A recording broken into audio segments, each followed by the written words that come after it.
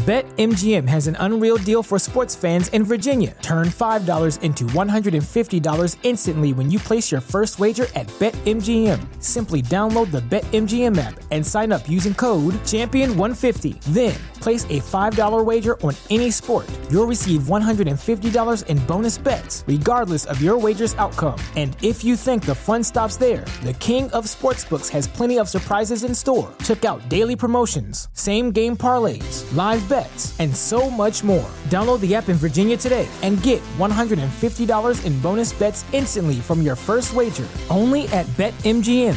BetMGM and GameSense remind you to play responsibly. See BetMGM.com for terms. 21 plus only. Virginia only. New customer offer. Subject to eligibility requirements. Rewards are non-withdrawable bonus bets that expire in 7 days. Please gamble responsibly. Gambling problem? Call 1-800-GAMBLER. Promotional offer not available in Washington, D.C. Are you thinking about starting a podcast but don't know where to start? Let me take a second to tell you about Anchor by Spotify. It's the easiest way to make a podcast with everything you need all in one place. Anchor has tools that allow you to record and edit your podcast right from your phone or computer.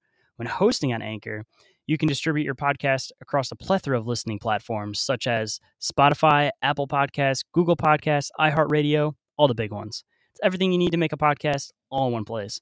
And best of all, completely free. If you're thinking about starting a podcast, do yourself a favor and check out Anchor.fm or download the app to get started. Hey everyone, if you're enjoying Inquiries of Our Reality, do me a favor and drop me a review or rating on Spotify or Apple Podcasts. While you're at it, come join the Discord or Telegram groups for the show. If you haven't already, don't forget to follow me across social media to stay updated on the show. If you'd like to support the show, you can subscribe to my Patreon for just $5 a month, where you will receive early access to Inquiries of Our Reality, Big Dumb Inquiries, and Bizarre Encounters. You can also support the show by donating on Anchor or Ko-fi, which will help me upgrade equipment and hopefully eventually do this full time so I can put out even more awesome content for you guys. If you guys want some t-shirts or other awesome merchandise for Inquiries of Our Reality, Big Dumb Inquiries, or Bizarre Encounters, stop by my Teespring store and get yourself something nice. If you're a creator or a listener, come check out Open Minds Media. We have an awesome community of great people who would love to meet you. From our featured creator podcast feed to chat rooms to even help questions, this is the place for you. For more information on the community, the podcast feed, and to stay updated on all the new things coming, check us out on social media, and all their links are available on our Linktree. And last but not least, if anyone is interested in being a guest on the show, sponsoring the show, has a topic they want covered on the show, or you feel you can contribute to the show in any way, shape, or form, shoot me a message on social media or feel free to email me at inquiriesofourrealitypodcast@outlook.com. All the links I mentioned are in the show description. Just tap or click the Linktree link to be directed.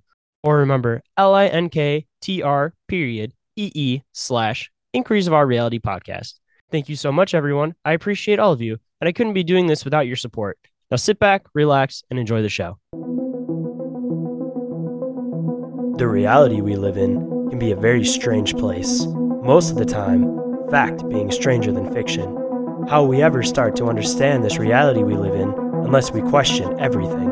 Join me and a guest as we unravel the mysteries of this reality, one topic at a time. This is Inquiries of Our Reality with Shane Jones.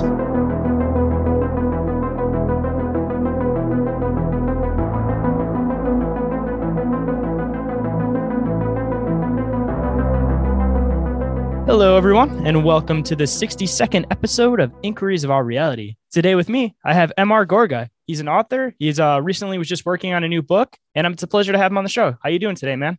I'm great. Thanks for having me on. So I guess a good starting point for anybody that doesn't know who you are, why don't you give them a little description about who you are and what you do? Sure. Well, again, my name is M.R. Gorga. I am the author of a book called Demons Among Us.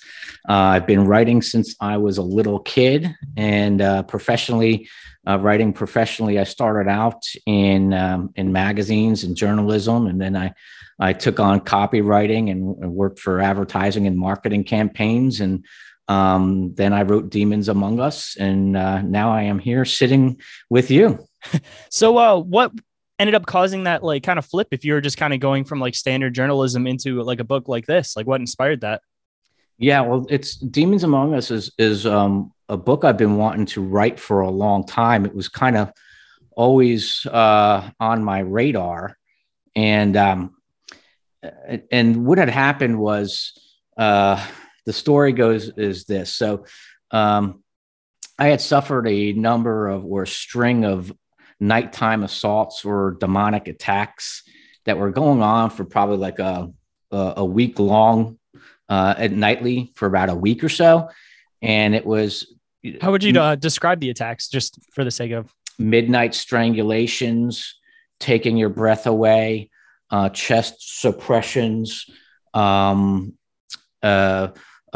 evil whisperings like in your ear, strange voices, and just kind of attacks nightly, just in different manners, and scratchings or yellings or whatever. And it was going on for about a week, and they all happened in the dead of night, and so I'm actually, at the time, I was actually a prayer leader for a ministry that I belonged to. And at one night, we have Thursday night was intercessory prayer. So we pray for lots of things, but at the end, we kind of like get in a circle and we pray over people's needs. And so there's about 30 of us. And so I asked them, I was like, I said, I'm having these things happen. Is any of this stuff happening to you? And, I just figured I'd put it out there, and all of a sudden, like one by one, these reluctant hands begin to rise. And that's around 13 in all. And that's when I realized, like, it wasn't just me. It wasn't just an isolated incident. These people were also under demonic assault. And so it was an incident that just made me angry. And then I got to thinking, well, how many other people are out there suffering these things and not even knowing it, right? Unknowingly or unguarded or unaware. And so then I just got angry. So Demons Among Us is, it's actually it's an answer to the assaults that I was experiencing, and not just me, but others as well. So, was it just people specifically in your church group that seemed to have been having the same encounters with the same being possibly, or do you think it was separate beings for all these different encounters? Yeah, well, when you're talking about like demons and spirits, there's many, many, many. So it's not like just one guy walking around like it's not like the Sandman, right? Just walking around and putting sand in people's eyes. These are highly orchestrated and organized demonic beings. And so they can attack many at one time. So it's, when you talk about the spirit realm or these demonic spirits, they're countless, so it wouldn't be just one spirit walking around. It would have been, many. What are some of the other encounters that other people had in your group? Were they the same exact experiences as you, or were they slight different experiences? Yeah, they kind of always are. They kind of have the same playbook. They're big on the strangulation. And when you experience it, you literally feel like this iron clutch. So it's a hand, but you can't see it. And it's taking your breath away. So what happens is like you'll shoot up, but there's something about these things, they paralyze with fear as well. And so what happens is they take the ability of you to cry out. So it's, for a moment, you're really paralyzed in fear. And two, you can't cry out because there's something about when they take your breath away, but you do feel this steely clutch on your neck. And a lot of them, said the same thing that I'm telling you. They just didn't come forward because they thought they were going to be called crazy. That seems to be how it goes for a lot of like paranormal encounters too, where everybody doesn't want to believe it, but then as soon as somebody mentions something, then everybody goes, "Oh yeah, I've had an encounter like that." Yeah, but it's one of those things that like everybody kind of has to start talking together and working together to start to solve the problem. Otherwise, it's going to be one of those things that just kind of goes on behind the scenes and nobody knows how to deal with properly. Yeah, and that's exactly right. I mean, that's why I wrote it, was to kind of rip the veil off of the paranormal to show what's really happening behind the scenes there, because many people are influenced by or under their suggestions without even knowing it. And so I wrote it to open people's eyes to the darkness and these dark forces that are functioning all around them without them even knowing it. So I guess in your own words, what do you believe is going on behind the veil, so to speak? Well, we are in a very spiritual world, but when you take the veil of the paranormal, these are dark forces, they're demonic beings. And so when they have a lot of power in this world, they're very influential. And what's happening is behind the scenes is that there's demonic influences at work that influence society and the way things, directions they go, and life, things that people have issue with, or they take stronghold. And there's dark forces working behind this world that are influencing people. So from your experiences, what do you feel is the best thing that you can do if you're having these experiences and you're trying to get past them, try to get them to stop, like all of the above? Right. Well, I'm a believer in Christ, in Jesus Christ, so I'm a follower. And so for me, in order to combat these things or come against these spiritual forces, you need somebody who's bigger and badder and meaner than these dark forces. And Jesus himself, he said, I give you power over to trample on snakes and scorpions and over all the power of the enemy being these satanic forces and demons and devils, right? Mm-hmm. So Jesus himself has given those who believe in him or his followers this incredible power, meaning that you'll still experience these things, but they will have no grip on you. They will not have no rule or government or control over you, because he's given you power over them. It's an incredible supernatural thing that he's given his followers. And so that's how I call on Jesus. They vanquish like smoke. So assumably, just kind of like how there would be in heaven, there's somewhat of a hierarchy of demons going up like the list. So as far as like the ones that normal people encounter, do you believe that they're like the low end of the list, or do you think that they might be a little bit higher up on the list? Well, I do not think that Satan himself is after me. Yeah. He saved that for the other minions, right? That under him. If you can look at the spiritual realm, like a government or a corporation, you have the head, right? Who is Satan or Lucifer. And then you have all the other operations, spiritual agents under him doing all kinds of other things, right? Mm-hmm. Now, if I was a smart devil, which he is, I would go after, who would I go after? I myself, being a smart devil, I would go after the most influential people I can find. I would go after heads of state. I would go after judges. I would go after entertainers and rock stars, right? And so if I was, and if you can look at this spiritual realm like influencer marketing, right? Mm-hmm. So what happens is they inspire or they inject these ideals or ideologies or plots and schemes into people's minds and lives, and then they disseminate this thing upon those who are influenced under them. So it's just this trickle down thing. It's influencer marketer, except at an extremely satanic and sinister level. So do you think that everybody that's, I guess, on the media side of things, of course, there's ones that would, quote, think they sold their soul to the devil. But do you think that there's still a good number of these people that are possibly being influenced, but may not be aware of what they're actually doing? Yeah, I think so, too, because, there's some people who outright they know. Right. And then there's other people who just think they're living their lives and doing their things and whatever. And they're just going about their today. I'm just doing my job and right. I'm just following orders. Right. And so they do it unknowingly. And that's the scary thing of how the behind the paranormal works, or these dark forces work, is that you're doing the will of these agents without even knowing it. That's the scary part. I would say, what are some of the people that you believe are full well aware of what they're doing, and some that may not be aware of what they're doing?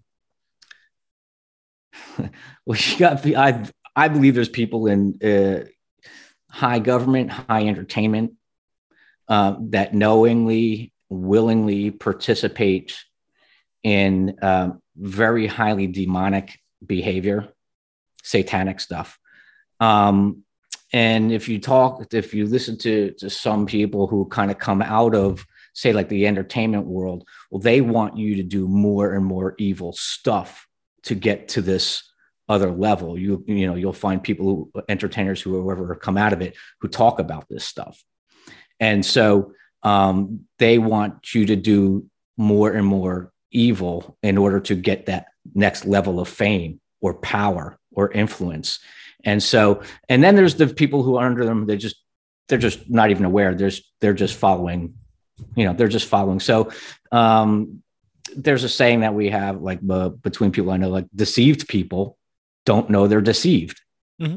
On the whole idea of selling your soul, do you believe that it's something you can actually do? Because in my opinion, I feel like it's not really something that you yourself have, like, the right to be able to sell or get rid of. Yeah. So a lot of people are tricked into thinking that they sold their soul. So in turn, thinking they sold their soul, they think they're already going to hell. So they spend the rest of their life doing whatever they want. And it's not actually the selling their soul that gets them to hell. It's all the deeds they did after, because they already thought they were going there. Yeah. When you talk about soul, it's not his to own. Right. And so but yeah, they are tricked into thinking that they've sold their soul. When you talk about, like, say, like back in early history, where, the devil would come after, early American, colonists or whatever. And he's got this big, great red book, right, with iron clasp, and they say, they wanted me to set my hand to the book, and which was signing a contract. Right. And so, but these people put their mark or sign his contract. These people really thought that they sold their souls away. But it's a form of deception into the person or individual thinking that they sold their soul. Their soul is redeemable. It's not his to own. It can be redeemed. And Jesus is the way all souls are redeemed. So it's like your soul can be redeemed if you think it was sold. It's not his to own. Yeah. Right. It's not his to own. And they're just sort of, like you said, they're tricked into thinking that they've sold their souls. And I mean, even going into, like, the, I guess you can say, like, secret society, like satanic type churches, it's the same thing, where it's like a lot of people will get into that with the idea, I guess, of selling their soul in hopes of possibly having a better afterlife in hell because they did something in return, not realizing, again, that it's not that, like, you're doing him favors and he's going to like you for it. It's just that you're giving him more of a reason for you to be able to go to hell rather than heaven. And it just kind of, like, builds up from there. And then I guess you start getting into, like, the kind of like you were saying with the whole influencer concept too, that a lot of people will see these, like, celebrities, these higher up type people doing certain things. And just because they see somebody that they look up to doing something, they think it's okay. So then you have this whole generation of people who have been misguided and perceived into thinking that something is totally okay because that's what society tells them it is, even though it's not. Because I'm sure, as you've seen, there's a big pull in the world to pull everybody towards evil, of course. Yes, absolutely. And they just try to normalize it in the process. And it's just been a cycle that's been going on for a long time. That's right. Yeah, no, it's couldn't have said it better, but it's true. And the pull is only getting stronger because, I never would have imagined that I've seen the level of evil and openly evil that I've seen in my day. And I guess it was always there, but it was way better hidden. Right. Mm-hmm. Now it's just outright, and it is strong, and it comes at you from so many angles now. And the pull and the current of evil is so strong. And the reason why the pull of the current of evil is so strong right now, if we could talk biblically for a second, the Bible says that the devil has come down with great wrath because he knows his time is short. So what you're seeing is a ramping up of evil because his time is short. It's limited. So I guess another kind of a weird question, your opinion on it too. So demons theoretically can't manifest themselves in this physical world, so they'd need a vessel to do so. Yes. So considering that we're progressing towards more of a digital age, do you get into the theory that demons may be able to show themselves within, like, say, a computer program, so to speak? So maybe they're trying to push everything towards this digital future so that these demons can manifest themselves in another form, and in turn they can kind of play it off like, oh, it's just part of the computer program, even though it may be like a physical entity that's inside of the program. Right. That's a very interesting question. I guess, I mean, anything could be used. Anything could be a tool of the demonic, right? So you're always going to, like, people are, they use people in order for this evil to kind of spread. They need people to do the bidding. And the more unknowing you are, the better. You're just a better pawn. Now, if you're one of these people and you're building programs, then yeah, these things are going to be used for more evil, right? Mm-hmm. And even as we go towards a more cashless system, which the Bible predicted some 2,000 years ago, says that they received a mark in their foreheads or their hands, and without it they won't be able to buy or sell. Meaning that this is a cashless system. If you don't have this beast, the mark, or it's the mark of the beast, right? Mm-hmm. But the mark of the beast is a beast system. It's an economic system that we're all tied into, and of course that comes into gets tied in digitally as well, because the financial system is going to be tied in digitally. And you're not going to be able to sell or buy or trade or whatever without being tied into the beast system. So it's a form of control that's going to be implemented in the days soon ahead. It used to be farther away. It's not anymore. I think it's becoming very clear that this is where it's going. So considering like the mark of the beast concept, do you believe that that's more so like the vaccine passports, for example, or do you think it might be more of like the vaccine itself, possibly, that they kind of make it seem like you can't do this unless you get the next step? So it's kind of like a mark of the beast control thing where you can control people's money because you could tell them that they can't work if they don't listen. And I think what we saw was a precursor to how it's going to play out. And I think that, I used to think like, how are they going to get so many people to get lockstep in this thing, right? And we saw it. Yeah, you trick people into policing each other rather than even having to do it in the first place. Yeah, I mean, it was absolutely, I could not believe what I was seeing. And I was like, well, this is exactly how it's going to go down. If not, in, little variations or whatever, but you saw how it was possible. And you saw how this was a very doable thing. For, like, it used to be like so far-fetched.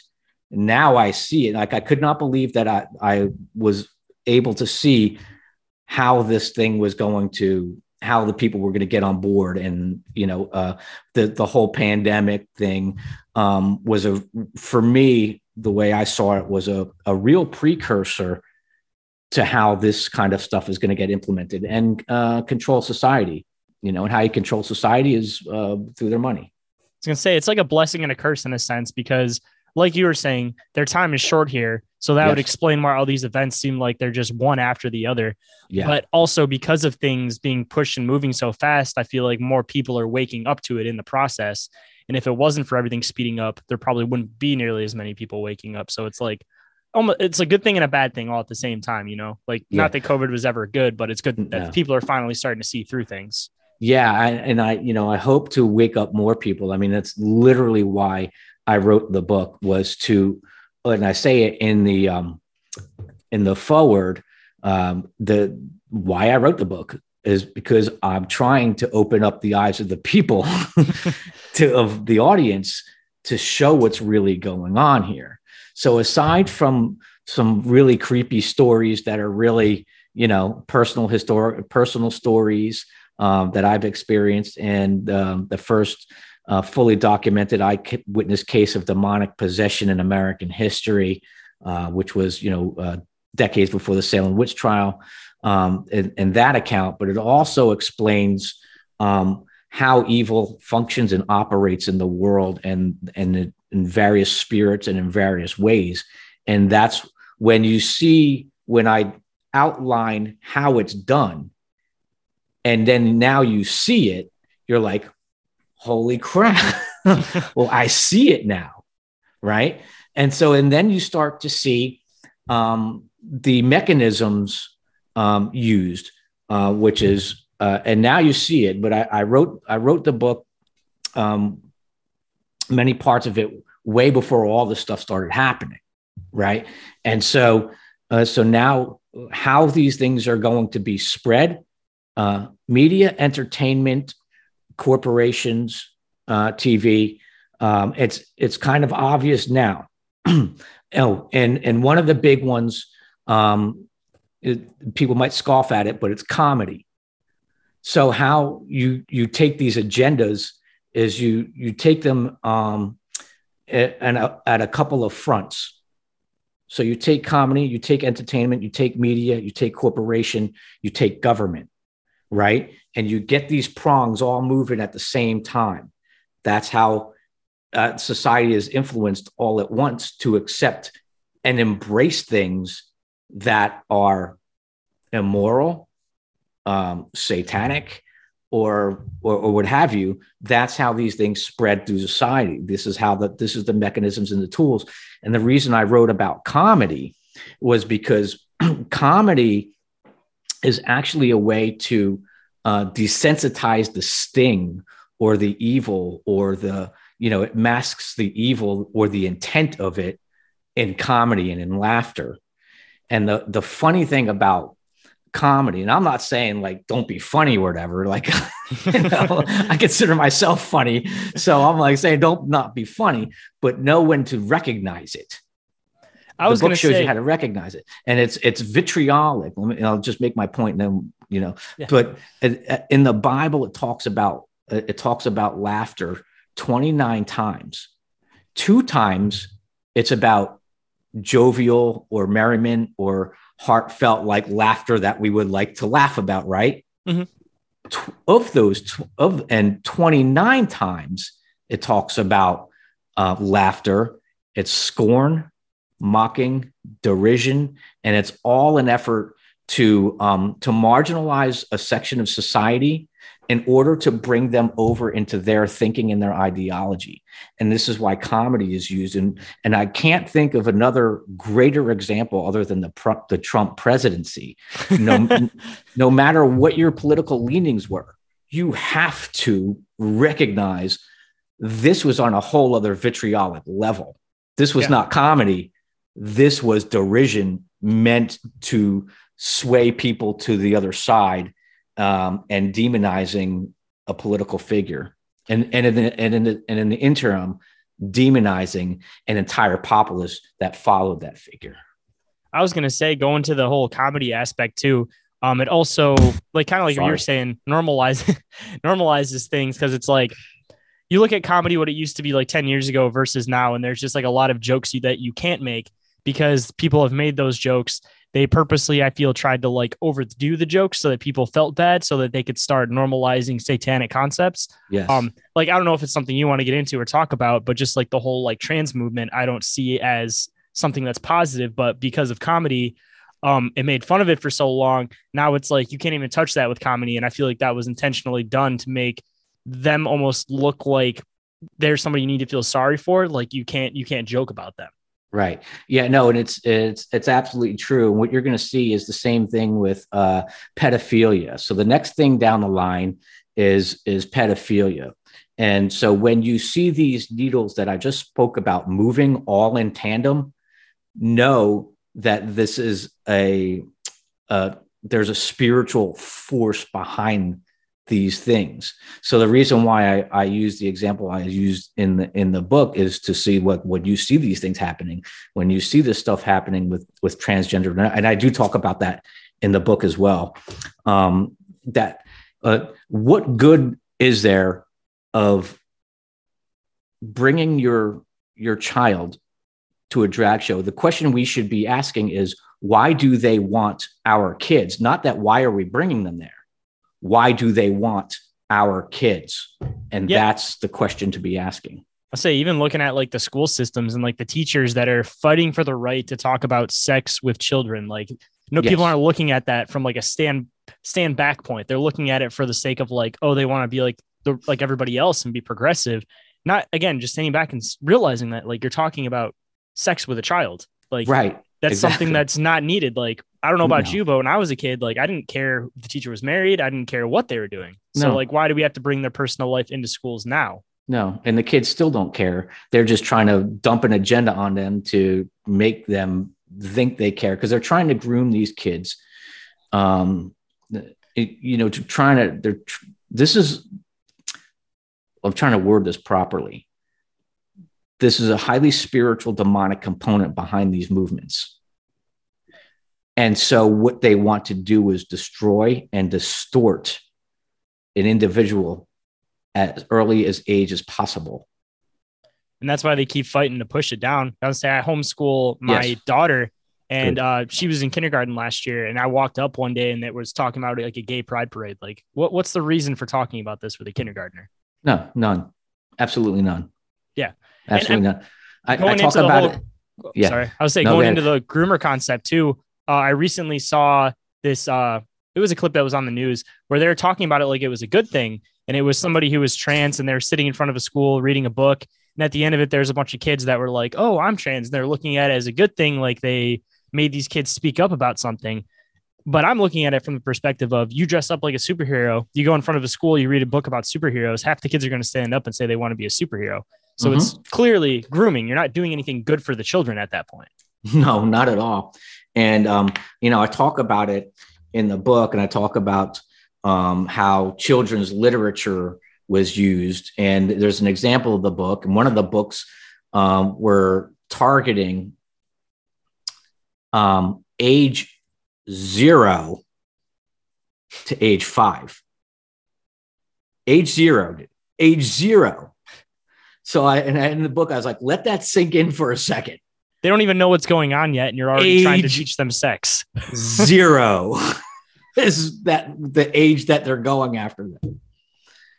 And so, so like when I said like Demons Among Us covers a wide swath of the paranormal, this is the kind of stuff that's in there, in the spirits that are operating behind the scenes. That's why I say I ripped the veil off the paranormal to expose the evil and how it functions in society, and the mechanisms used and employed to influence a society over to evil. And that's what Demons Among Us does. So say somebody's never been into these concepts before, and they don't understand how the whole children aspect and how the whole trans aspect ties into satanic principles. How would you describe that they tie in for those people that don't quite understand? Yeah, and that's a great question. I mean, it goes back to how did God make mankind, right? He made man, he made woman, right? And so what these things, these try to do is distort the masculine image of God. God is masculine. He, all over the Bible, right? He created Adam first, who would have been at that point before the fall, almost a superhuman. And until, sin took effect, right? Mm-hmm. But the identity that God put in man is highly masculine. And the reason why they're trying to distort the masculinity is because it's through the men where God can use to advance the kingdom of God. He's always used men in revival. He's always used men. I'm not discounting women because they are used. But what I'm saying is he predominantly and used men to advance his kingdom and his agenda. And if you distort and twist the nature of the masculinity, you cannot be used in that manner. They've weakened the masculinity. They feminized the man.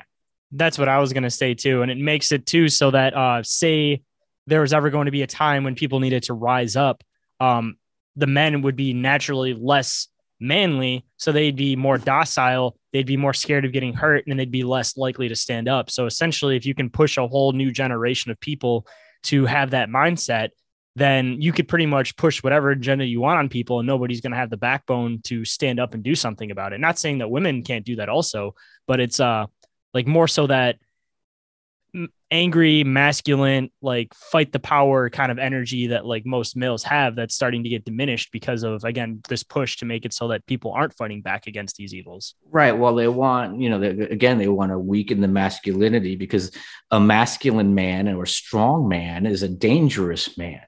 Right. And so they want to mar that image. Now, the men of today are not the same men as my grandfather's generation or my father's generation.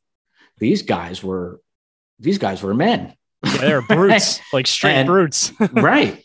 And so what happened to them? What happened to the man? What happened to the masculine nature? It was like, this thing has been injected to weaken the masculinity of man, so the kingdom of God cannot advance and rise up. And the earlier that you can mar a human being, and boys, because keep your eye open, because they're going after the boys, especially, not the girls, not so much the girls.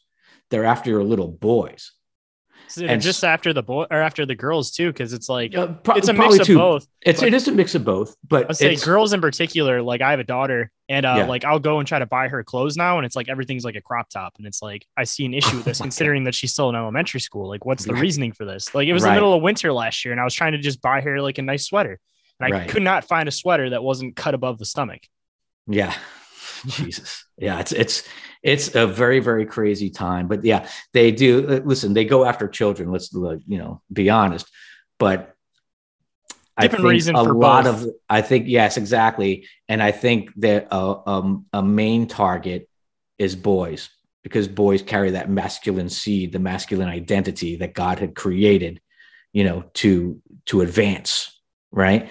And you mar that, you damage them for forever. And, and then they spend a lifetime trying to unravel the trauma that's been inflicted upon them. I was going to say the other aspect too, is that, say you start making women, girls get older faster.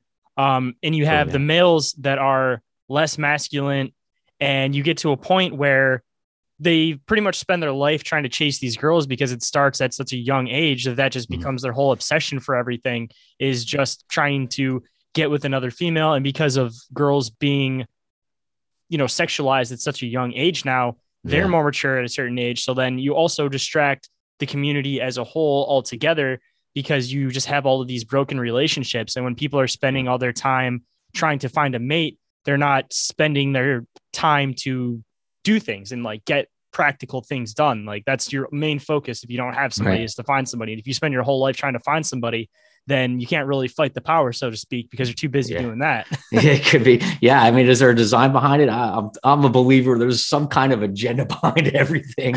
Like, I mean, it's just crazy, from the food to the, to the clothes, to the entertainment, to there's something behind everything. And it's just like, wow. And I'm not, I'm not trying to find stuff behind every bush, but they're making it easy. Yeah.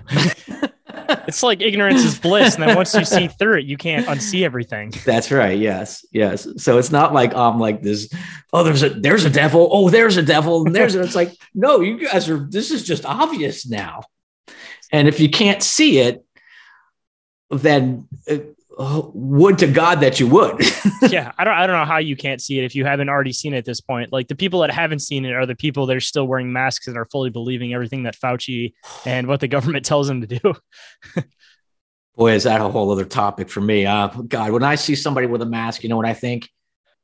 How dumb are you? I mean, at least that's somebody that there's not even a point having a conversation with, because if their mind hasn't been changed at this point, there's some stubborn motherfuckers. It's true. And I'm like, okay, I live in Florida. I live in, first of all, let me just say, I never wore a mask. Okay. Cause I knew it was bullshit from day one. And I fought with everybody everywhere.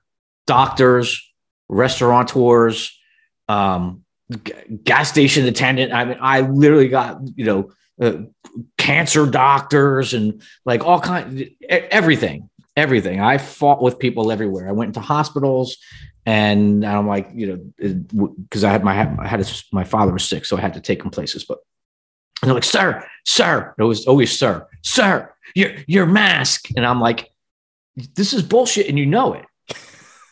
No, it's not, sir. I'm like, okay. And then I'd see like the nurse like nodding her head.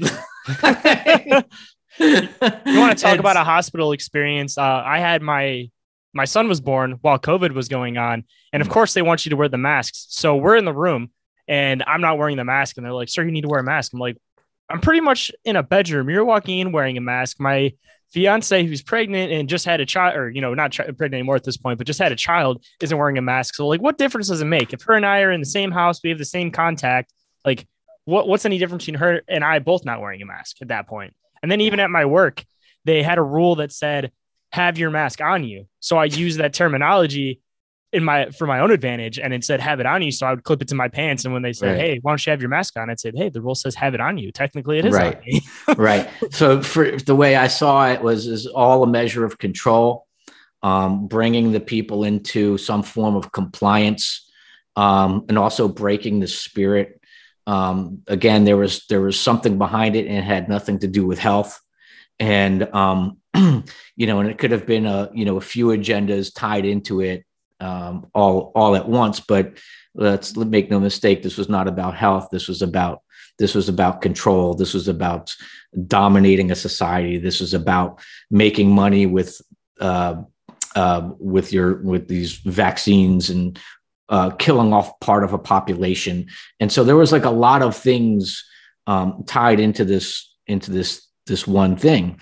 And I didn't fear, because the Bible says, God has not given you a spirit of fear, but of power and love and a sound mind. Right. Mm-hmm. So the whole world was in fear. And the reason I didn't have fear was because that was injected, into my being at the outset of this thing. Right. So like, this is not to fear. So I didn't fear. I fought. I fought with everybody.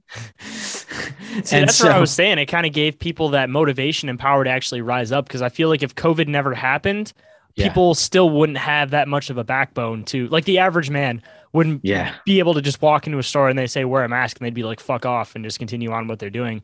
Like if it wasn't for that, like, it's one of those things. It's like a blessing and a curse at the same time. Kind of like I was saying earlier, that it's like, you need to have evil in order for good to prevail. Because if you don't have that evil trying to prevail, there's nowhere for good to prevail over the evil. Yeah, no, and that, and that's true. And what evil tries to do is it tries to wear you down. It wears you down. It just keeps shaving away and shaving away and shaving away. Right? There's a real high energy to people animated by evil.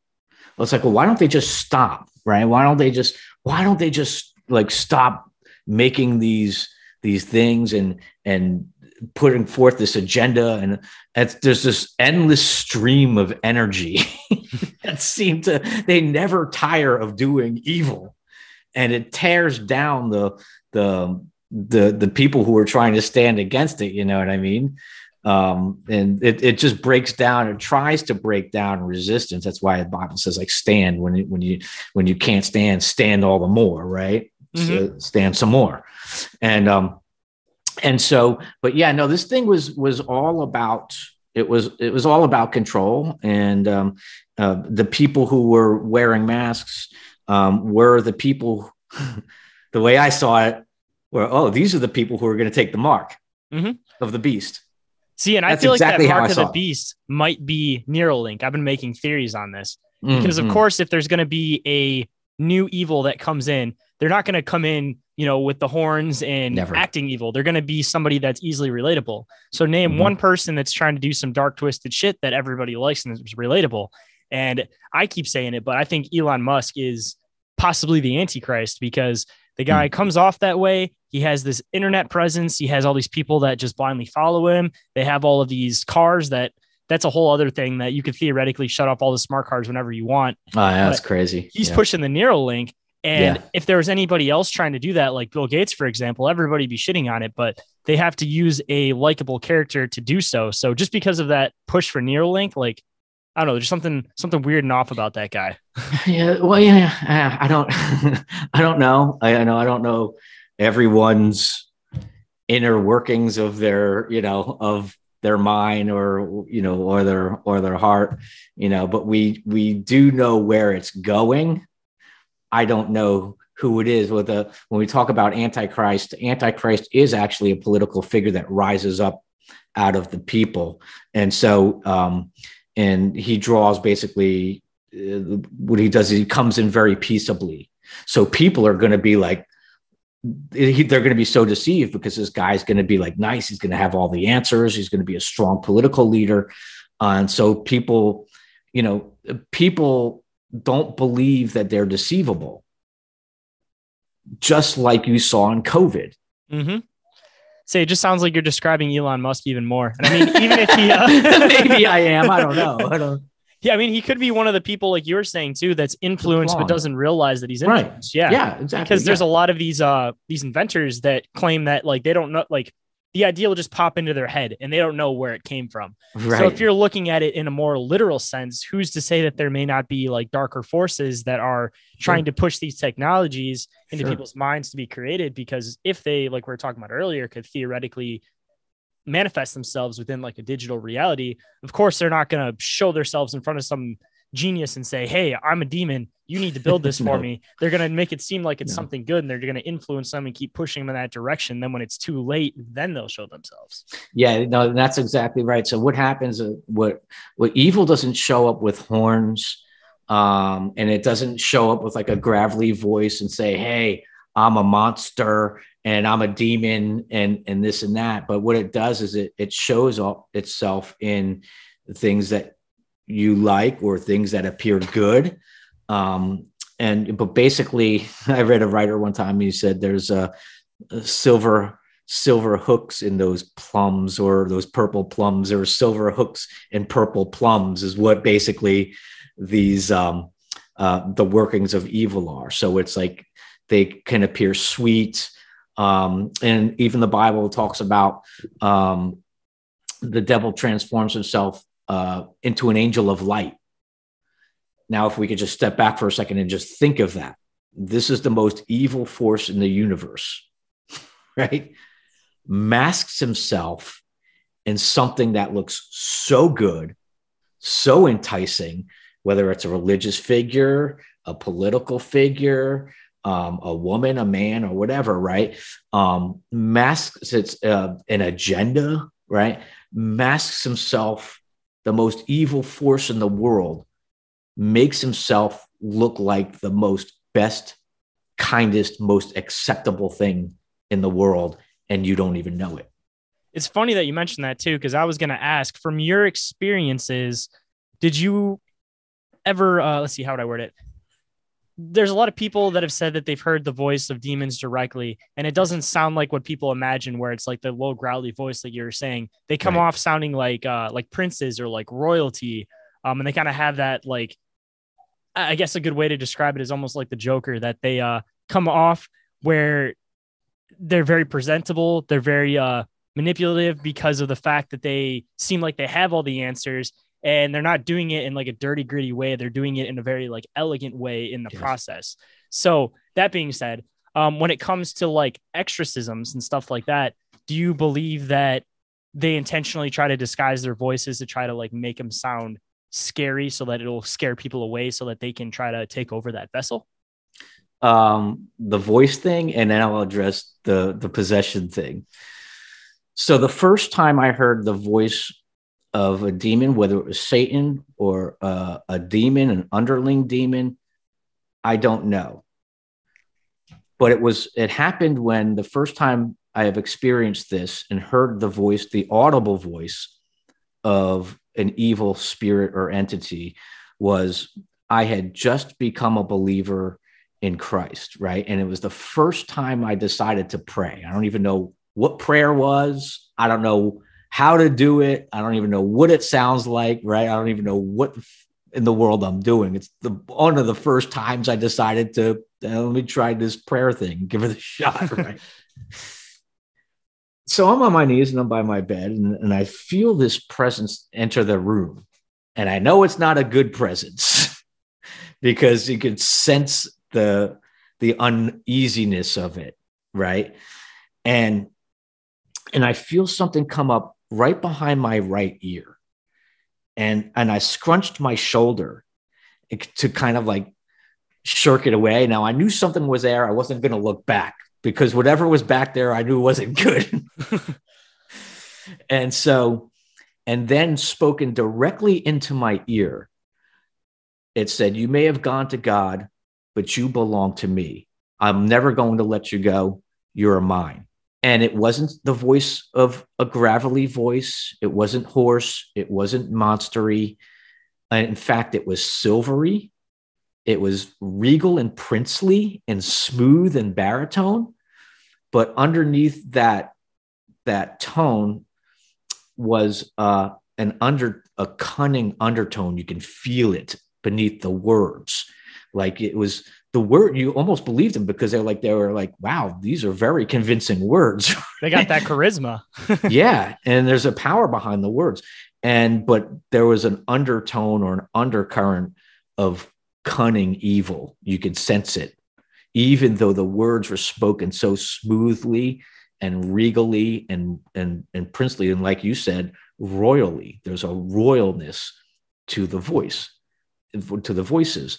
Now, where we get gravelly and monstery voices, well, we need to entertain with Hollywood, right? Mm-hmm.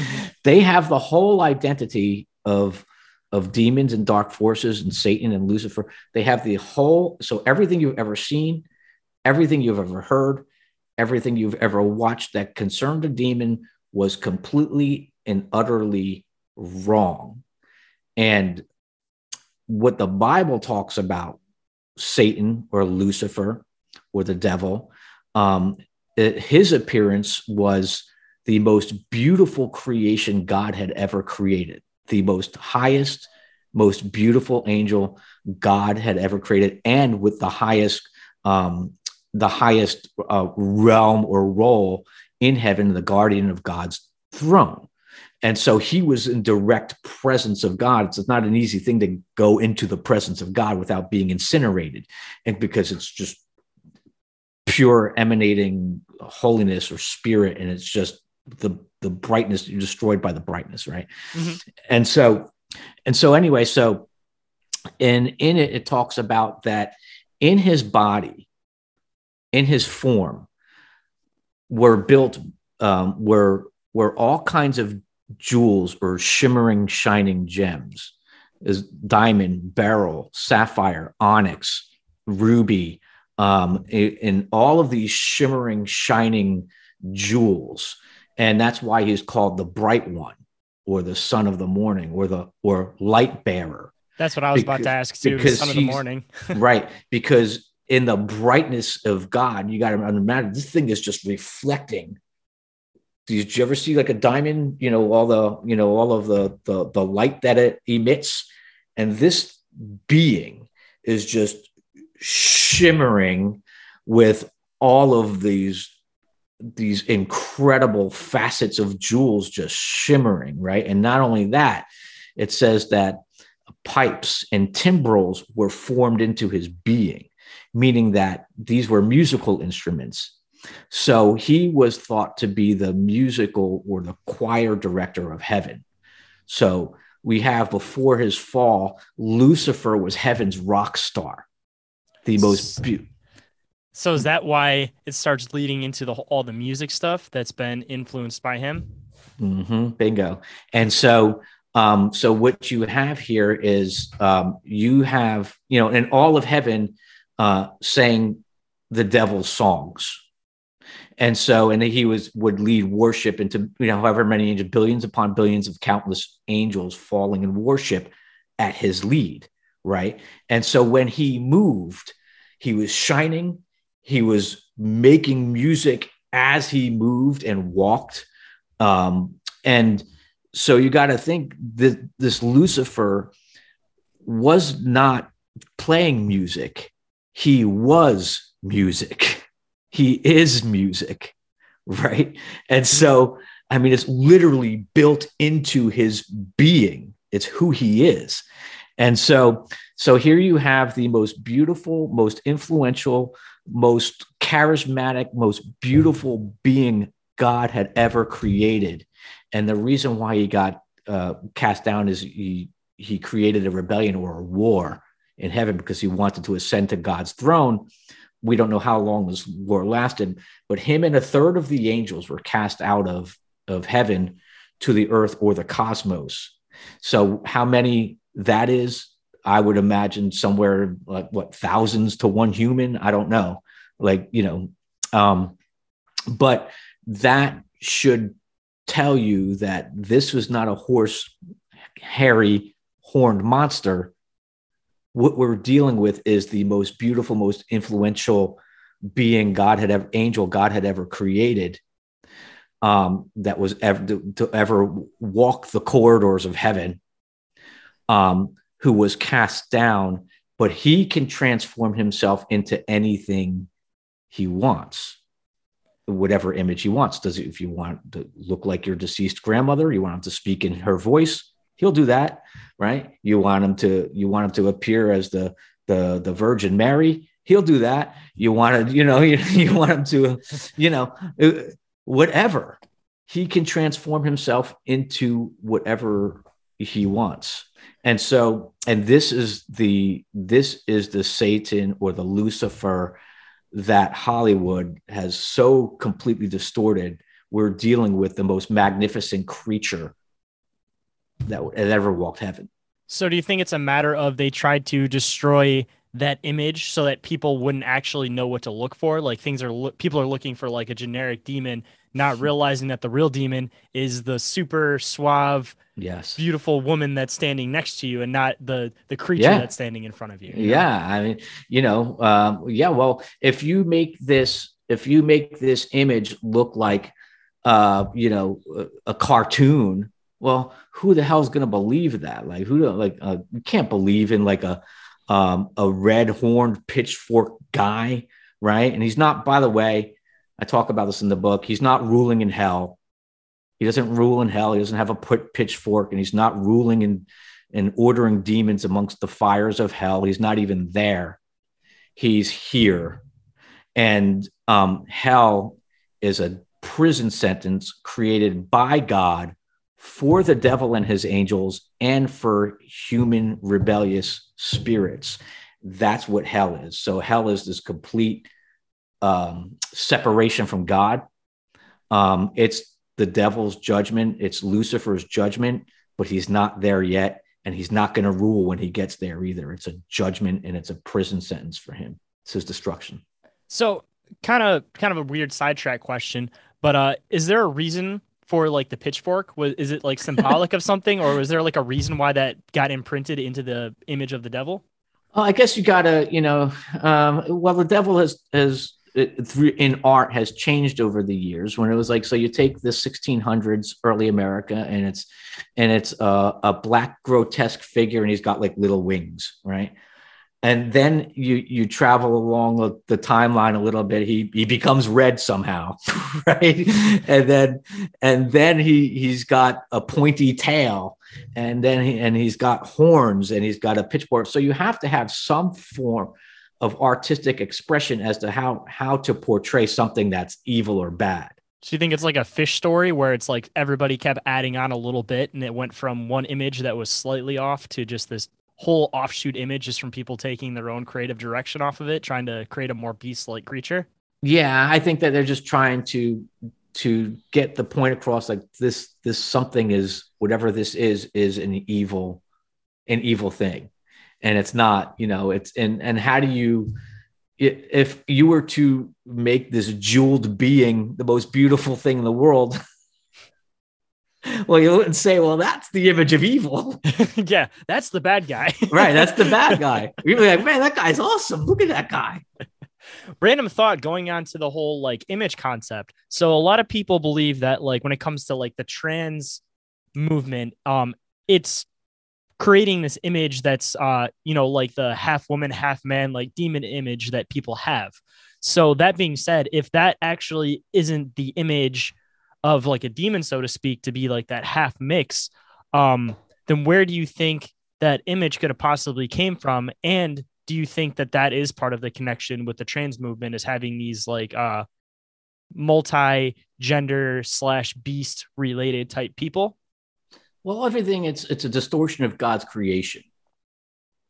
And so, what these forces want to do is they want to mar God's creation, and they want to mar humanity, because how do you get back at God other than distorting and harming his humanity? So all these things are a distortion and a twisting of the creation of God, in order to kind of get back at God for the fall. Basically, it's like this eternal envy.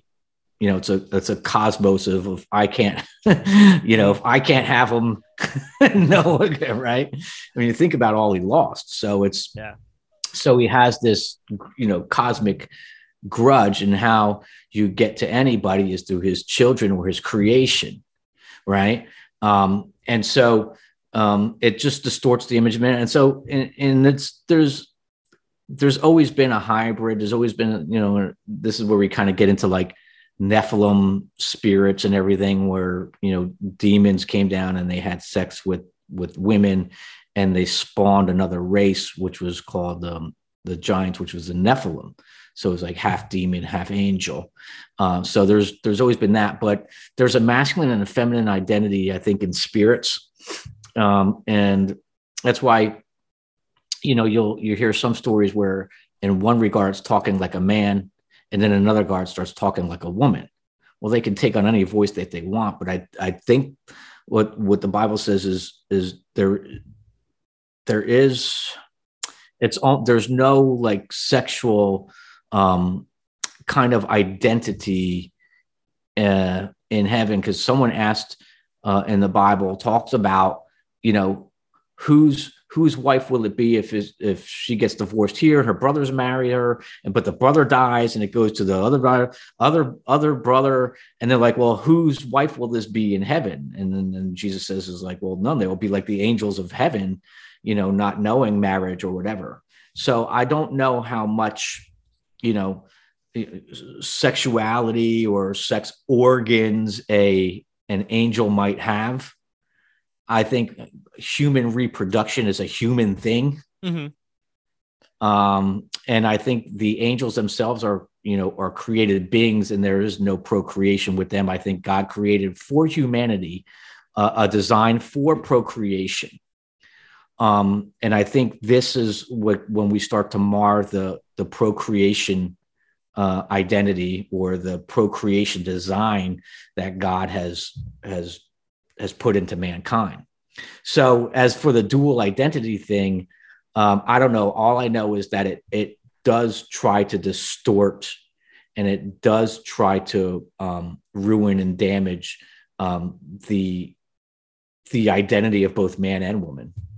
So obviously they would be considered genderless, but to like reiterate, so demons, angels, do you believe that there's like say a masculine angel or demon, which would be 100% like a male, but without like the reproductive parts, just because they're not needed, and they may be able to change their voice, but they still carry either being a feminine energy or a masculine energy? Yeah, I think predominantly masculine, because the angels are a war. First of all, you have to understand another thing that Hollywood and art has so infamously marred. Okay, so when we talk about angels, we're not talking about little babies with wings. We're not talking about we're not talking about cute cherubs or anything like that. We're talking about a warring culture. So these are massively masculine, warlike beings. So this is the description that you get like in the Bible, because like these things are prepared for war. And so they're not little, flimsy beings and the cute little wings. No, these are a warlike culture with all the power and might of being an angel. Well, this will sound like a weird question. I'm not 100% sure if you'll know the answer to it, but it's just kind of like a weird theoretical thought. So if they were created to be like a warrior type being, right? Yeah. But there wasn't really an enemy yet.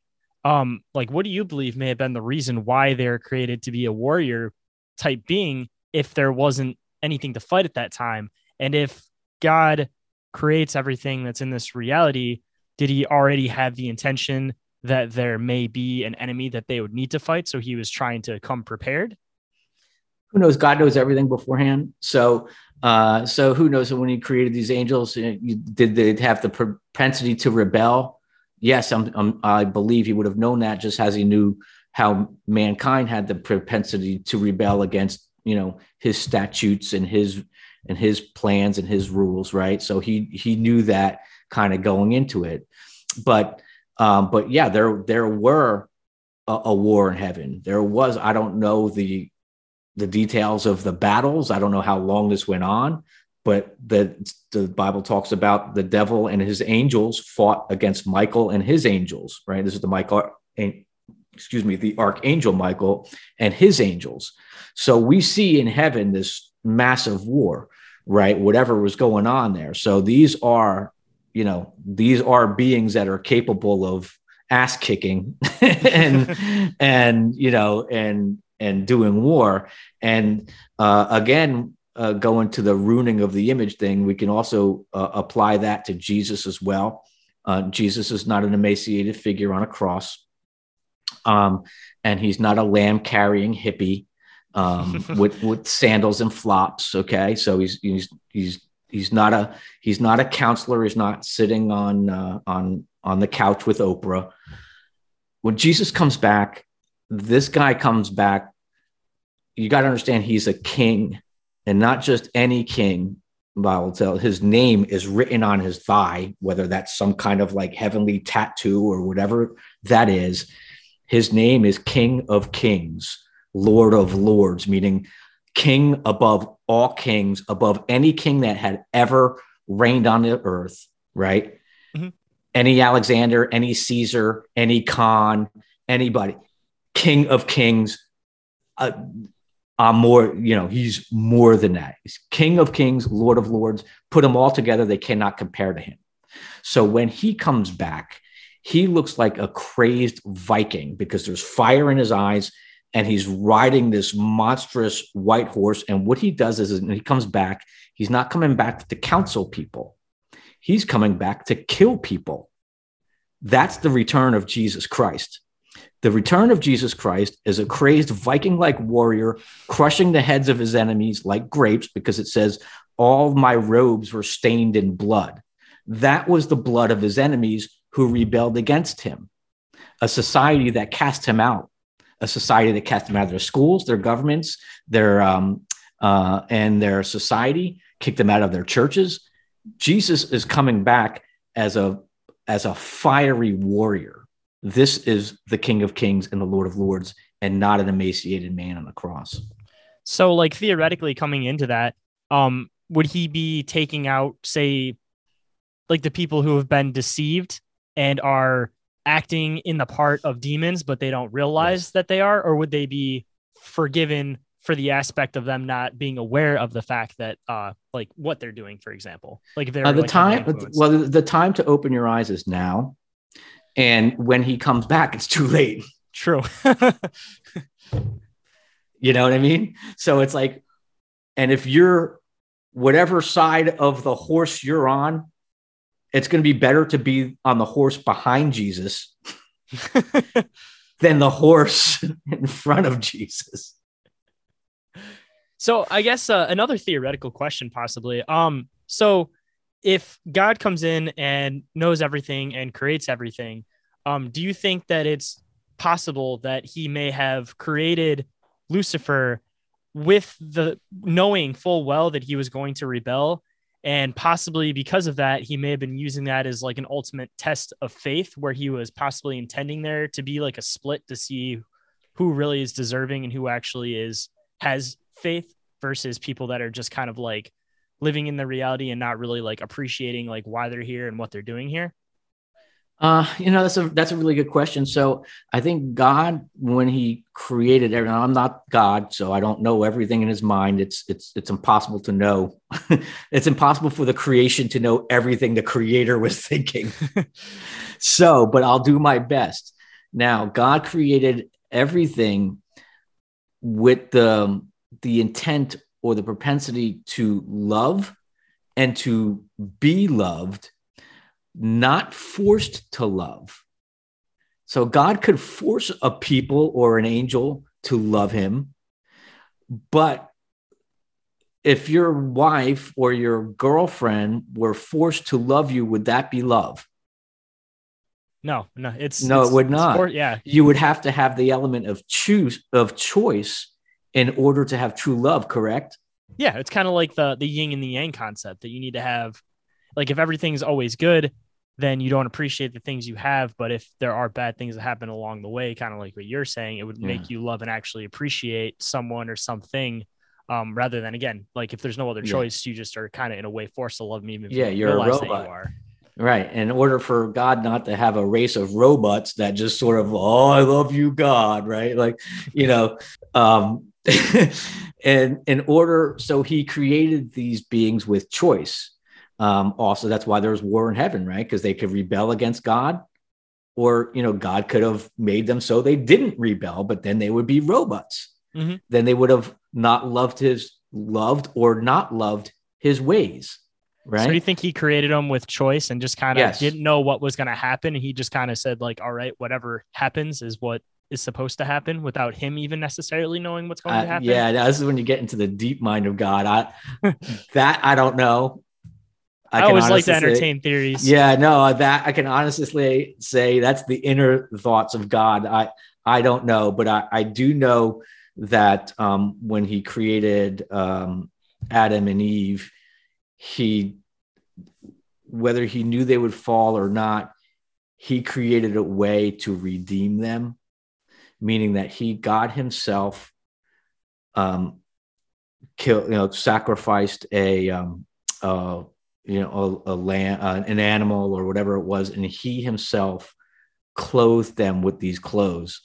So he himself put the covering on them for redemption, and it's the same thing with us. God has made a way that we who have denied him, and we who have lived against him or rebelled against him, and we who have hated him, we can all be redeemed. God has created a way that all of mankind can be redeemed, and that's through Jesus Christ. And that's, God has always made a way for mankind to be redeemed. The devil can't be redeemed. That's done. but what he has done for mankind is he has made a way that we can all be made, we can all be redeemed back to him, and we can all, the relationship with him can be restored. And he has made the covering for sin, just like he did in the garden for Adam and Eve, and clothed them himself. He's done that for mankind in Jesus. I mean, for lack of a better word, I don't want to say like entertainment, but I guess you could kind of use that word in this context. Like say you're a creator and you wouldn't want everything to just be always good, because in turn, if everything was always good, it would become boring because you wouldn't appreciate the good times.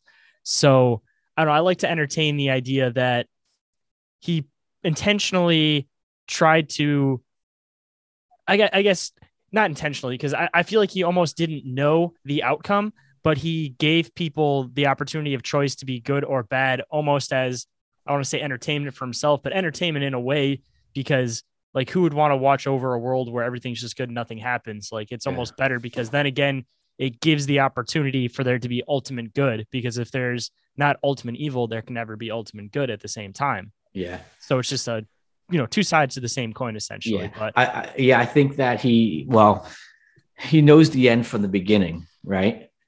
But yet he still chose to create, and he still chose to love, knowing that there was the propensity to rebel and to reject, right? Mm-hmm. That's the love of God. The love of God is like, yes, I know that's the risk of love, right? And so God took a risk. So he might create or know the beginning and the end, but not necessarily know the middle. But the middle is kind of like where all I don't want to say the good stuff, but all the nitty gritty happens, like, I how it's think going to end in the end, but he likes to watch the process along the way of how it gets there, I think he knows, but he gives us the choice. So I guess kind of pulling away from a different topic, because you mentioned it a little bit earlier in the show, it still kind of fits into it, but yeah. You were talking about how you did some research on what you believe is the first exorcism. I'd love to hear a little bit more about that and some of the context on what exactly happened. Well, not so much the first exorcism. It's the first fully documented eyewitness case of demonic possession in American history. And it's told and it's recorded 2 decades or 20 years before the Salem witch trials. This was early New England. And the story itself takes place between in early Massachusetts, Bay Colony or early Massachusetts. And it's between a minister of a forest town and his 16-year-old maidservant. And so what happened so she gets moved in. She moves into the minister's home. The minister's name is Samuel Willard. So she moves into Samuel Willard's home, and she is his maidservant. Now she's also a congregation of his in his church as well. And so she becomes the servant or the maidservant. And a couple of weeks into it, he starts to see signs. She starts to exhibit some strange behavior, and he thinks it's kind of odd.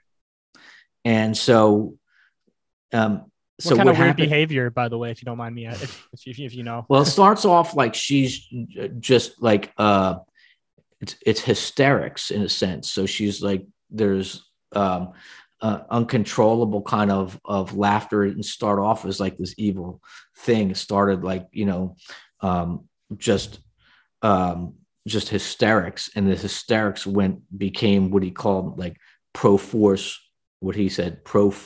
roarings and screamings and leapings and running through the house, like destroying the home. And, to the point where like freak them out, like, whoa, what is going on here? Superhuman strength beyond her years. Now we're talking about a 16-year-old girl. She was not a pro wrestler.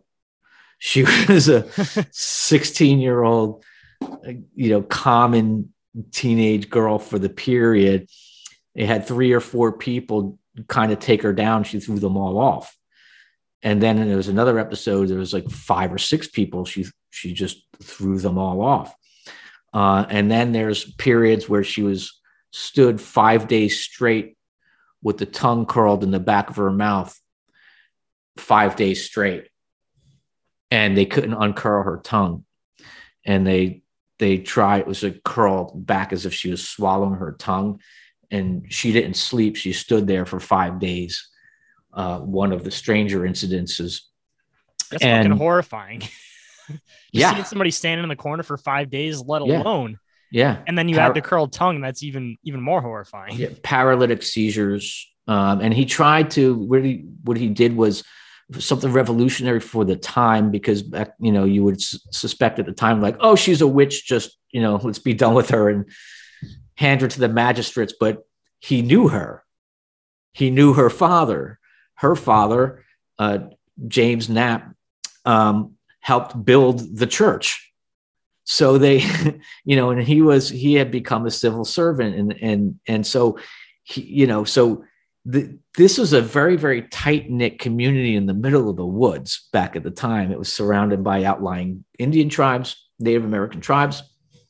And so this was a very, very, small community. So, so what he did for the time what was revolutionary was he brought in a doctor, because he wanted to kind of rule out any kind of medical thing, even though I think in his heart that he knew that there's something serious going on here.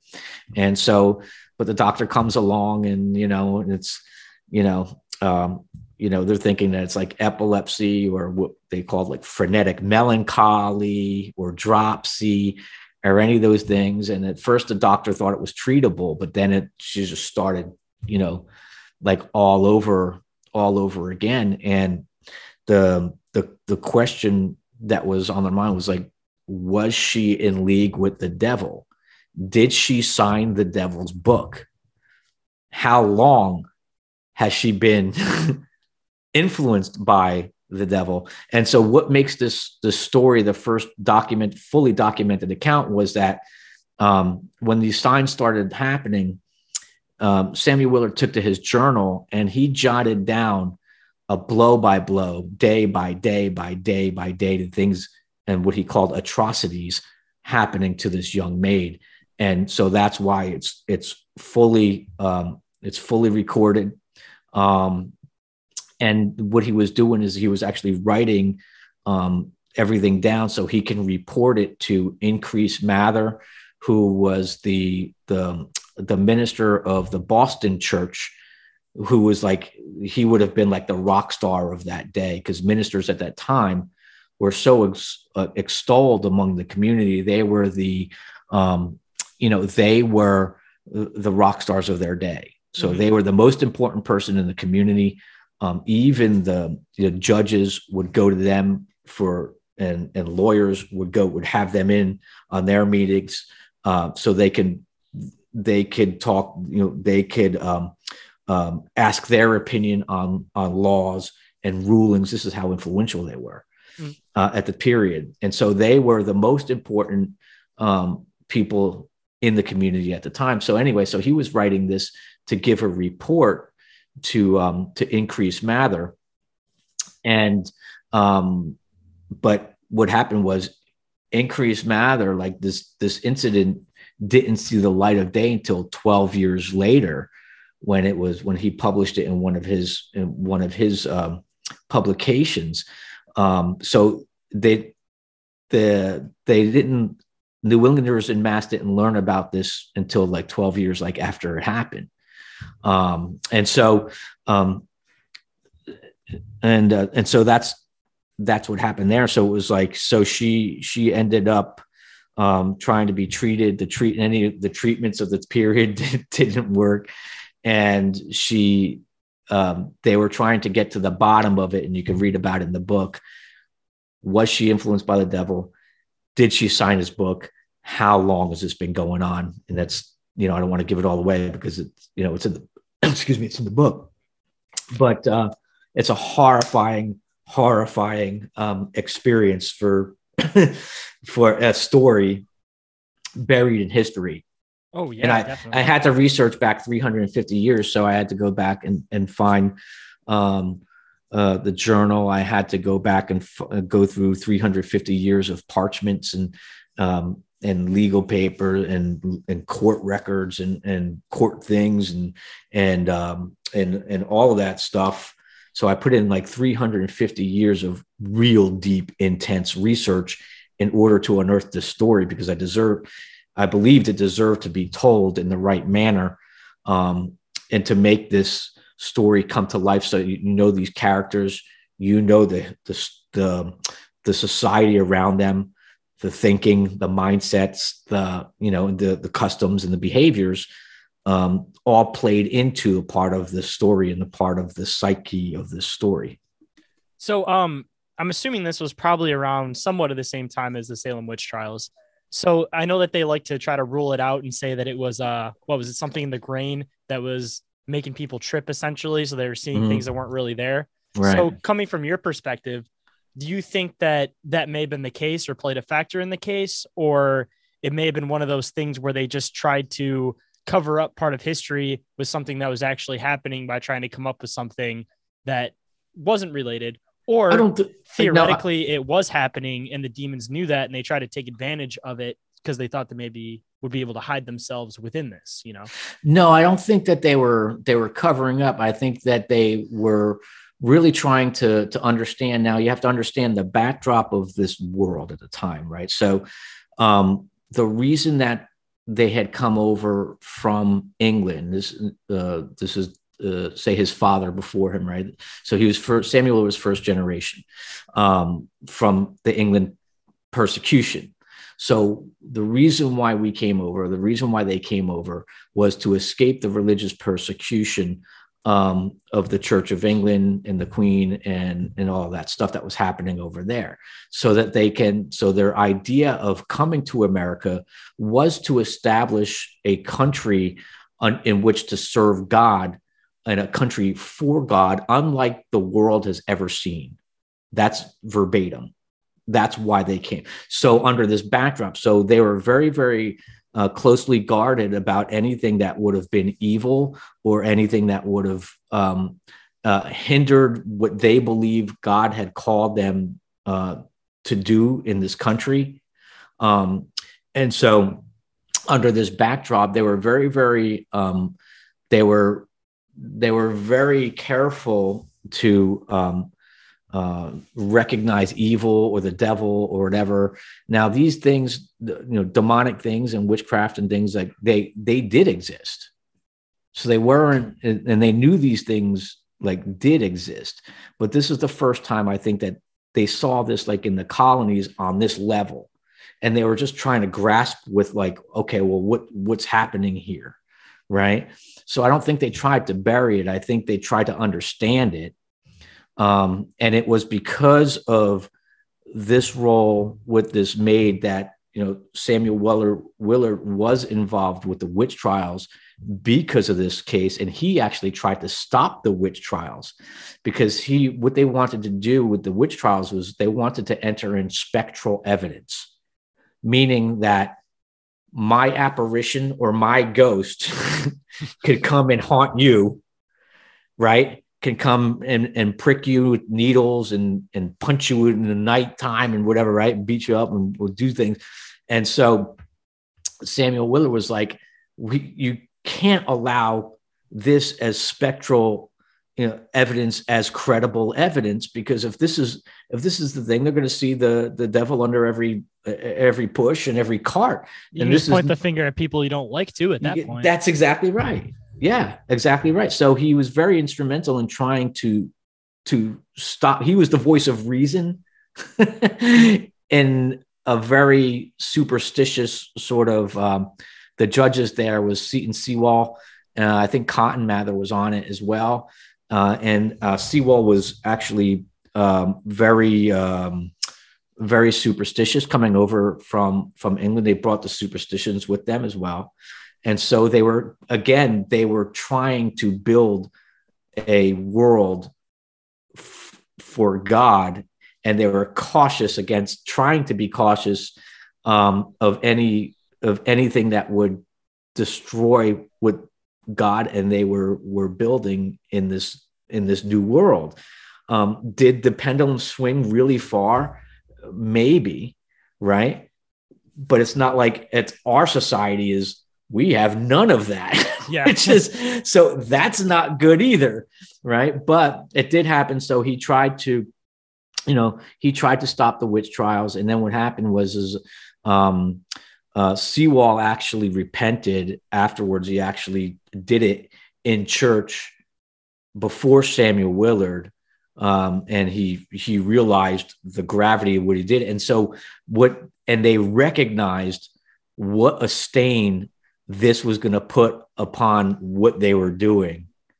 And so they were like, we hope that an incident of this magnitude does not wipe away all of the good that has been done here, and that history does not see this as, the only thing that had happened. Right. So when they were conscious of like, yeah, this is some real gravity, some weighty stuff here. This could mar all of the good that's been done. And it did, in a sense, I mean, so considering that, like you hear about these people that are like new coming of age Christians and how they're influenced easily and they're targeted because of the fact that they're still new to faith. So considering that these people came to a whole new area, they're trying to like reestablish the faith in that area. And from the story that you told, and from a lot of other stories I've heard about people just having like weird dreams where they'll see like these throne rooms, and then you hear like the demons that have the very like princely sounding voices. Mm-hmm. Do you think that a lot of these early settlers may have been influenced by demons, thinking that they were angels or something good, And they kind of played that whole like, oh, you can do something good. Just sign here and then we're going to help you out. We're going to do this for God. And then, of course, didn't come at him like a demon. They came at him in a correct, charismatic, princely way. So then maybe 90% of these people thought they were doing something good, but realistically, they're getting influenced and they're being targeted because it was like a reestablishing of faith. So they knew that that would be a place that they could easily try to get their grip into at the time. Well, in the case of the maid, she was being tempted with things that she wanted. She was very unsatisfied with her station in life. And there was not much room for, a girl in that period to really kind of do any, become or do anything. So she was very, very like unsatisfied. And it was through this like doorway where these temptations had come, where it was like, I feel like that's the same for a lot of witches and stuff too. It's just they wanted to break away from just the suppressed women's society of the time too, if they were full well knew what they were doing, of course. Yeah. Well, I don't know. but so what she was tempted with was, back at the time, she was tempted with like silks and lace and fine clothes.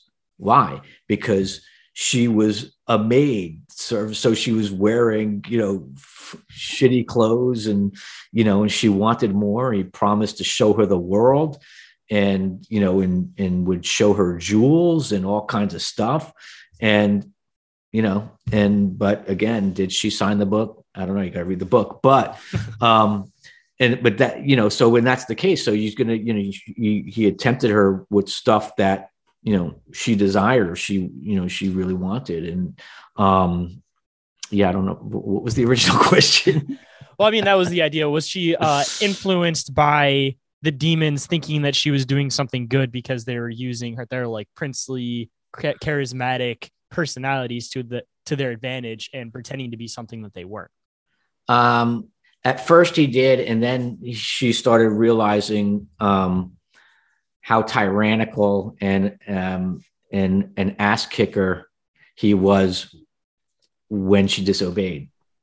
And you can, again, like you got to read about the stuff that happens though, but it's, she just would, he laid it on her. So I guess I've been thinking about this as you were describing that. So going into like modern day, as far as like, I don't want to say religion, but people are starting to kind of gear onto like the spiritual side of things, where it's like you're your own God kind of a thing. You can manifest your own reality.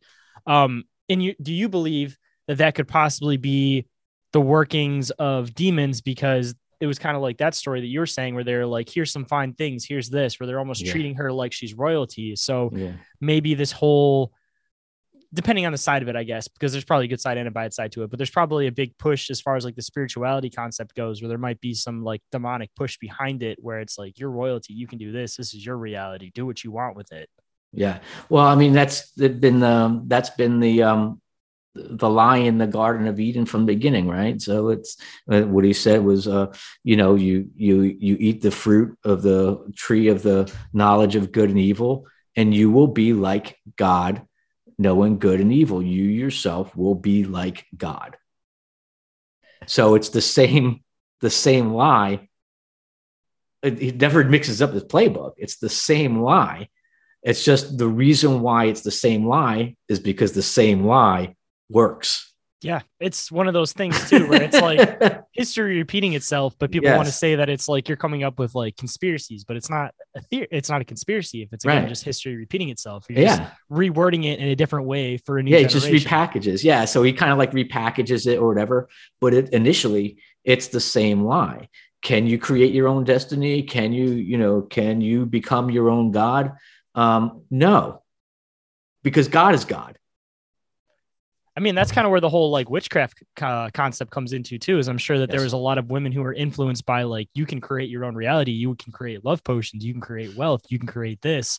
And they kind of give them this false idea of like, you can be a God in your own way, but not realizing that you're becoming a servant of somebody else by trying to do that. Yeah. What witchcraft is actually, it works independently from God.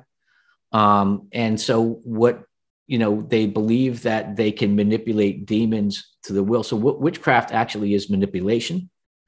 and it's rebellion against authority because it's rebelling against the authority of God, right? Mm-hmm. And it's working independently, so it cannot submit that spirit. And when I say spirit, like that human nature, the human nature under that influence will not submit to the authority of God or any authority, right? And so it's only the will of the witch that matters, right? It's about intention, kind of like most things with magic, I guess, that you could use it for good or you could use it for bad, because you could have one spell that, say, kills somebody, for example, and you could use it to kill somebody that's a very good person, or you could use it to kill somebody who's very evil. But it's not that the spell itself is good or bad. It's all about the intention that you have behind what you're doing. Well, you're still trying to employ demons in in the operation of your will, and to carry out your will. Now, they are deceived into thinking that these things do their bidding, not knowing that they are actually under control of the thing that they think is doing their bidding. And so there are no good demons, and white magic and black magic are all part of the same coin, all one coin. You got the heads and you got the tails, right? But it's all Satan. It's all Lucifer. The coin is all Lucifer. So it's just, there's no good demons, and there's no so it's like, you could think that you're doing these things for good, but you're still functioning in a demonic principle.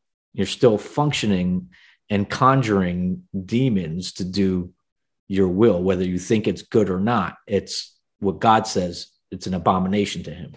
That's what I was going to say. Is it still considered a sin either way? Because pretty much if you have any inner workings with demons, no matter what way it is, it's still considered a bad thing by God, even if you're attempting to do something good with those demons. Because of course, it's just like most things where you think that this is the only action that happens because of this, but you do this action and 3 other things happen that were worse than if you ever just didn't do that action in the first place. Yeah. Well, yeah. I think that, God's standards and God's, what he likes has never changed.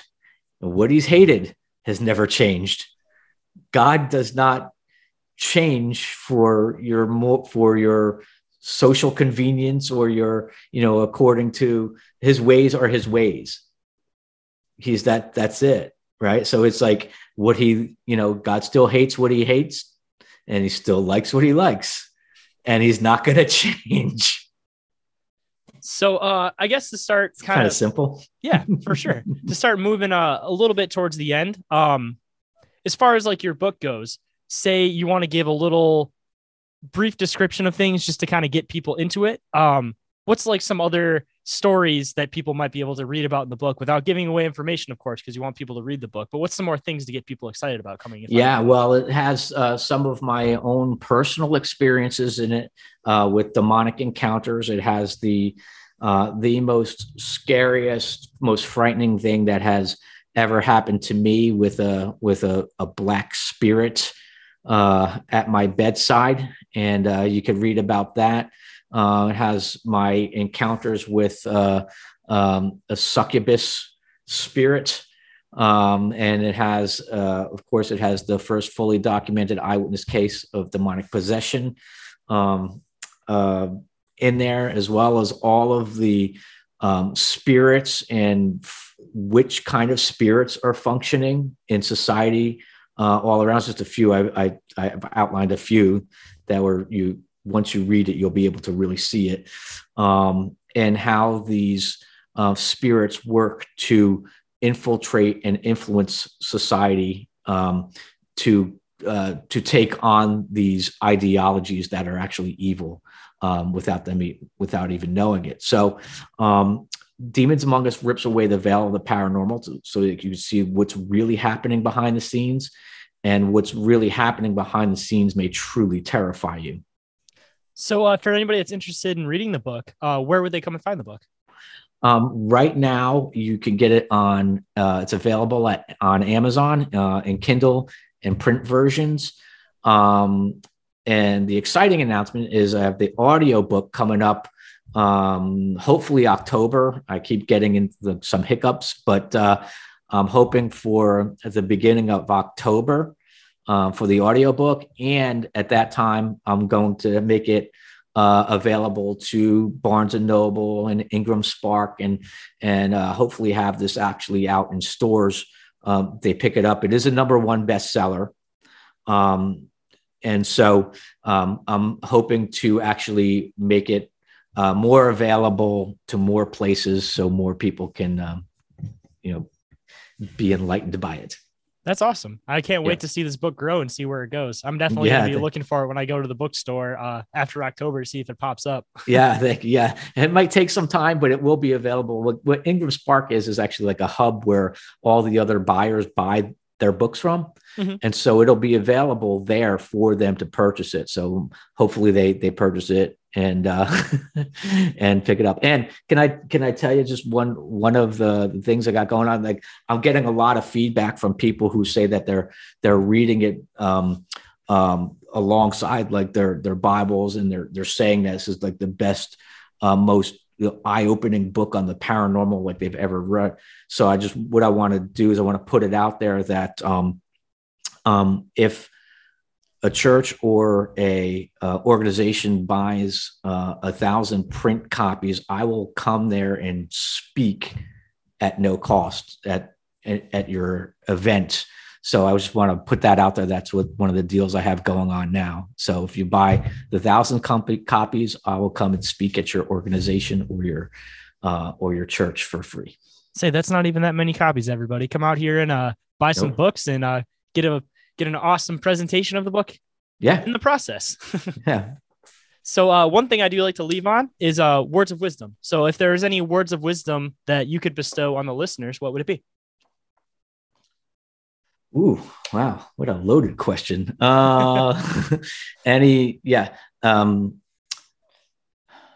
words of wisdom would be to turn your eyes on Jesus. He'll give you power over dark demons and dark forces, and you will have authority over them, and you can break the grip of the strongholds of demonic powers or forces that are working against your life. You will have authority over them to vanquish them in his name. Worded very nicely for being on the spot. For anybody that enjoyed this conversation, where do they come and find you at if they're trying to contact you? You can contact me at Instagram. That's m.r.gorga, Gorga. And you can find me on Facebook at Mr. Gorga. So you reach out to me, slide into my DMs at either one of those and reach out to me. Man, I really appreciate you coming on the show today. I had a lot of fun with this conversation. Oh, I'm glad. Me too.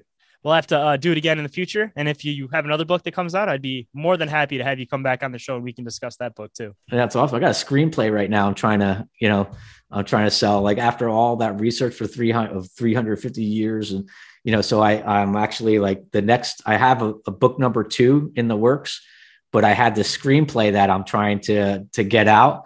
And so I think it's going to be like the most terrifying true to life witch trial ever told. So that's actually in the cards as well. Ooh, when's the idea where that might come out, where people can start looking for that? I don't know. I'm looking for an agent or producer to partner with right now. I did have one film production kind of like reached out to me, but I'm looking to partner up with an agent. So if there's an agent out there wants a no-brainer of a project and a #1 best-selling author, feel free to reach out. And for all the listeners that are interested in that, that's just more of a reason for them to come follow you on social media and get some updates on all that kind of stuff too. Yeah. So thanks for making the time to come on today, man. Like I said, I really appreciate it. I appreciate it too. Thanks for having me. And for all the listeners, I hope you enjoyed the conversation and I hope you have a great night. See you in the next one, everybody.